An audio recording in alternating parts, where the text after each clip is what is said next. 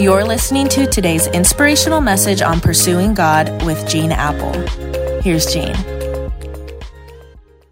Well, hey everyone, it's Friday, and you made it through another week almost. I hope you have plans to rest and refresh this weekend, and I hope you'll join us on an Eastside campus for part 3 of our Slay the Monster series, where I'm going to be talking about something we all struggle with, the secret of contentment.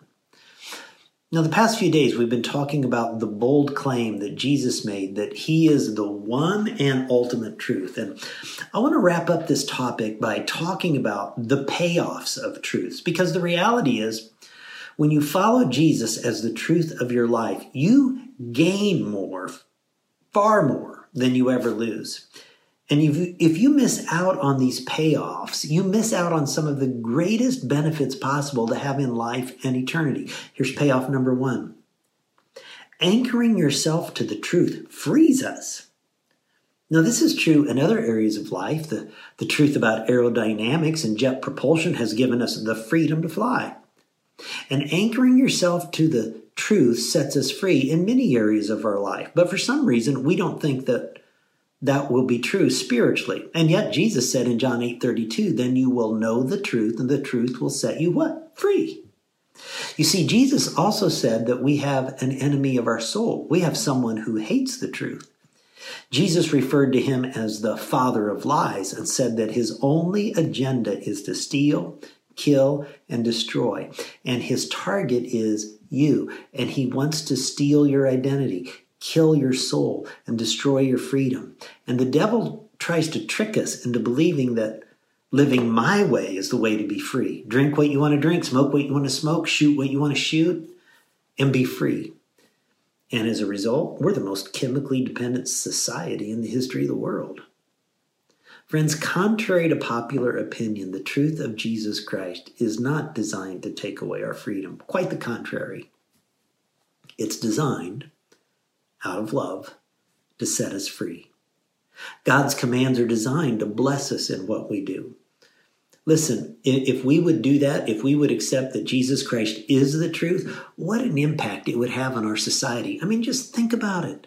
No more theft, no more school shootings, no more bullying at school, no more cheating, no fraud, no more racism. There'd be no sexually transmitted diseases, no families broken apart by affairs, no unwanted pregnancies, no damaging, demeaning words would fly, no doors would be slammed or dishes thrown. Home would be a place you couldn't wait to land at the end of the day. No kids or spouses would ever be slapped around or abused because parents who are anchored to Jesus would never think about doing something like that. What a different place this world would be if we would just anchor to the truth. Because when you know the truth sets you free. Now, the final payoff of truth that I want to share with you today is that believing the truth saves us. The Apostle John wrote in 1 Timothy 2, this is good and pleases God our Savior, who wants all people to be saved and to come to a knowledge of the truth. Notice we're saved through a knowledge of the truth. The truth is we're sinners who deserve to die for violating God's truth for our lives. That's not what we want to hear, but it's a truthful diagnosis of our condition. Now, some of you say, well, Gene, I'm confused because you've said several times this week that Jesus is full of grace and truth. How can Jesus be the truth, revealing the truth about me, that I'm a sinner who deserves to die? And how can Jesus be grace at the same time? People think like there's this unbridgeable gap between the grace of God and the truth of God, between the forgiveness of God and the justice of God. Now pay close attention here, because this is the most important thing that I'm going to say this today. Jesus himself says, I will bridge the gap. I will sacrifice myself on a cross. I will make the substitute payment for you.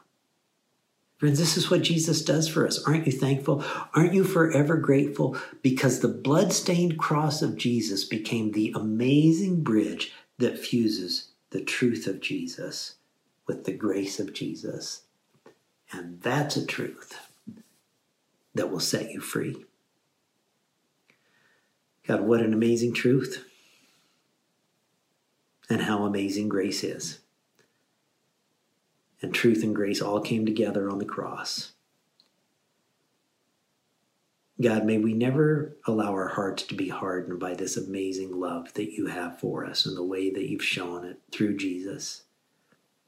Thank you that when we anchor to his truth, we can be free of so many of the issues and relationship struggles and problems in this world that try to bring us down.